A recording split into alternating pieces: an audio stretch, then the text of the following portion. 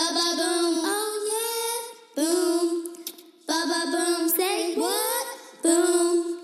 Ba-ba boom, cool, yeah. Hello and welcome to a mini pop episode of the Larry's Pop Pod. I'm Chris Larry. I'm Amelia Larry. And we're here with a special guest. One of the things that the Larry's Pop Pod is about, pop culture obsessions, whether they be music, movies, TV shows, graphic novels, books, all of the above. And so we are excited to welcome special guest Bella Tepper to unpack her current pop culture obsession, and that is Panic in the Disco and related bands and artists. So Bella, give us a quick take on what the heck is Panic in the Disco. Well, Panic at the Disco is a band that I like a lot. A lot of people at my school like it. And basically, it's this guy, Brendon Urie, and he's pretty much the only person in the band. There used to be other people in the band, but they've all left.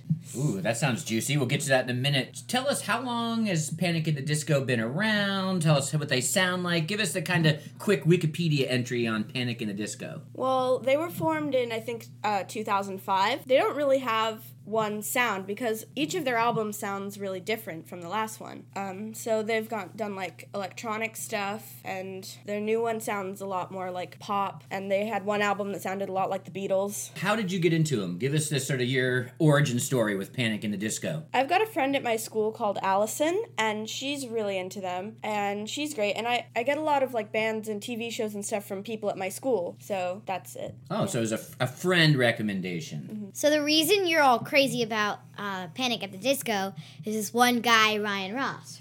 So what started all this, Ryan Ross? Well, originally, like in the 2000s, the band was formed by a guy called Ryan Ross, and he's a really great lyricist and a great guitar player, but he thought that Brendon Urie could sing better than he could, so Brendon became the frontman. But I like Ryan a lot. He's a really great person. Now, a minute ago you told us that currently in 2018, Panic in the Disco is one dude. Yes. And you're talking about another dude who's got a different name who helped sort of start the band creatively. So what happened? I don't know. It's really mysterious, actually, because they were really great friends, like up until like 2009. And in 2009, the band broke up. Half the people, so like Ryan and one other guy, went off to form a new band, and Brendon and one other guy stayed. So what is one song, in your opinion, that is a good starter if anyone's like, who's Panic at the Disco?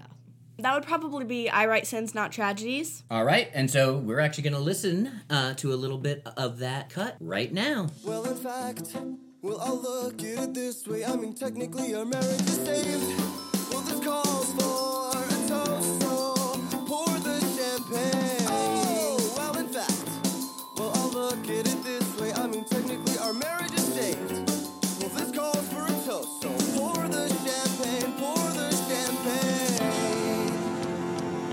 So that was I Write Sins, Not Tragedies. I chose that one as a good starter because it's really their first big hit. It was their first song to have a music video, and it's really popular, and a lot of people know it. If I got the timeline right, that would mean that Ryan Ross was in the band at that time? Yes, he wrote the song. He wrote the song.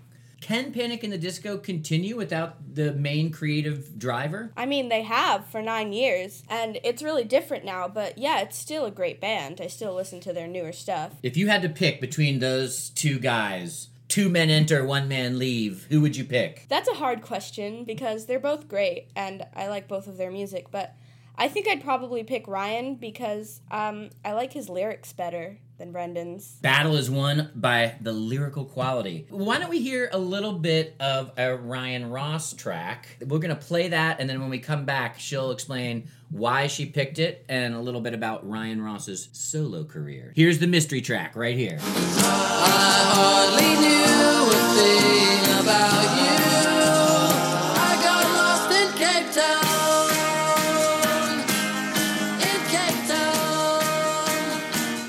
Cape Town by the Young Vanes. The Young Vanes was Ryan's solo project. It was his band after he left Panic at the Disco. That's one of the most popular songs, and it's really interesting because Cape Town is the place where Panic at the Disco as a band performed their last show. So is that song actually about that last show, or is it a reference to their relationship, or is it hard to tell? It's hard to tell. There's a lot of metaphors in their songs, and sometimes you're not sure what all of them mean. So when you first started listening to Panic at the Disco, what made you like Panic at the Disco? I really like how they have such, like, a lot of different types of music, like, it's really diverse. I used to listen to the Beatles a lot, and they did a lot of different things, too. So it's kind of from that. So you really think that your love of the Beatles and kind of laying that base for the kind of stuff you like has helped to bridge you to this? It's a good base for listening to music. That is very true. It is a good base for listening to music, the Beatles. Now, Panic at the Disco are also kind of part of a larger music scene and kind of music. Can you kind of explain the world and other similar bands to Panic at the Disco that you've also gotten into, or am I completely wrong here? You're right. I think there's a thing where a lot of people who like bands like Panic at the Disco, they also like My Chemical Romance, Fall Out Boy, 21 Pilots. They can be sort of similar and they can be different, but it's kind of like those are the four main bands that this type of music is. All right, I'm going to put you on the spot. Rank those four bands, 4 to 1. I think I would rank those from least favorite to favorite. Fall Out Boy, 21 Pilots, Panic at the Disco, and then My Chemical Romance. Well, we haven't even talked about... This is blowing my mind! We haven't even talked about My Chemical Romance, and now you sneak them in at number 1? Yes. Okay, you must explain. I think everyone in the band was really close, and I think they were great friends, and they wrote really good music, and I like that band because it's very equal. Like, I don't really like bands where it's like, your favorite has got to be the lead singer because that's the only one who people really know. I think that this band is really equal, and you can love all of them, and I also really like their music. So yesterday, or August 30th, if you're listening to this later, was Ryan Ross's birthday, who we've talked about basically this whole podcast. And when you came, you were like, we need to celebrate this tomorrow. This is Ryan Ross's birthday. He's like my favorite celebrity. How did we celebrate that? I told you that morning that it was Ryan Ross's birthday, and I don't think you knew who he was, but you were like, we gotta get a unicorn cake. The day before, me and my mom, or Mary Larry, we went to the supermarket, and we went to the bakery to get some bread, and they had amazing cakes. That's the only thing that's fun for me in the grocery store. And there was this amazing unicorn cake that had fake eyelashes, a horn, and ears. It was amazing, and I wish I could have it. We decided that what better way to celebrate Ryan Ross's birthday than to drive over to the ShopRite and pick up the unicorn cake. And then what did we do with it? We ate it. We ate it, that's right, with ice cream. Now, that wasn't the only thing that you did to celebrate Ryan Ross's birthday. What were some other things that you did to honor the day? I listened to a lot of his music yesterday. That one solo album he has called Take a Vacation, I listened to that a few times, and a Panic at the Disco album that he mostly wrote, which is called Pretty Odd.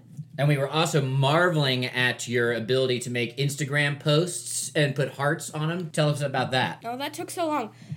There's just a thing that people do on the internet where they take a picture of something they really love and they just surround it with heart emojis. So I tried to do it, and it took a really long time, but it worked, and it was good. But maybe what we'll do is in the show notes to this episode, we'll get a copy of that photo, and we'll put it so you can see. That. Yeah. That's a good idea. All right. Well, thank you, Bella, for giving us this primer on Panic at the Disco and related artists. What Panic at the Disco or emo rock thing are you most excited about coming up in the fall? Well, 21 Pilots is releasing a new album and going on tour, and they've been on hiatus for over a year, so that's really exciting. I might get to go to one of the concerts, so that would really be great. If you go to a concert, will you please record a review of it and get it to us at that time, and we will run that episode as well? Sure. Awesome. So be looking forward to that. Well, thank you, Bella. This is great having you. Both me and Amelia, and I'm sure many of our listeners were not familiar with the mythology around Panic at the Disco. So thanks for helping us out. You're welcome. Bye-bye.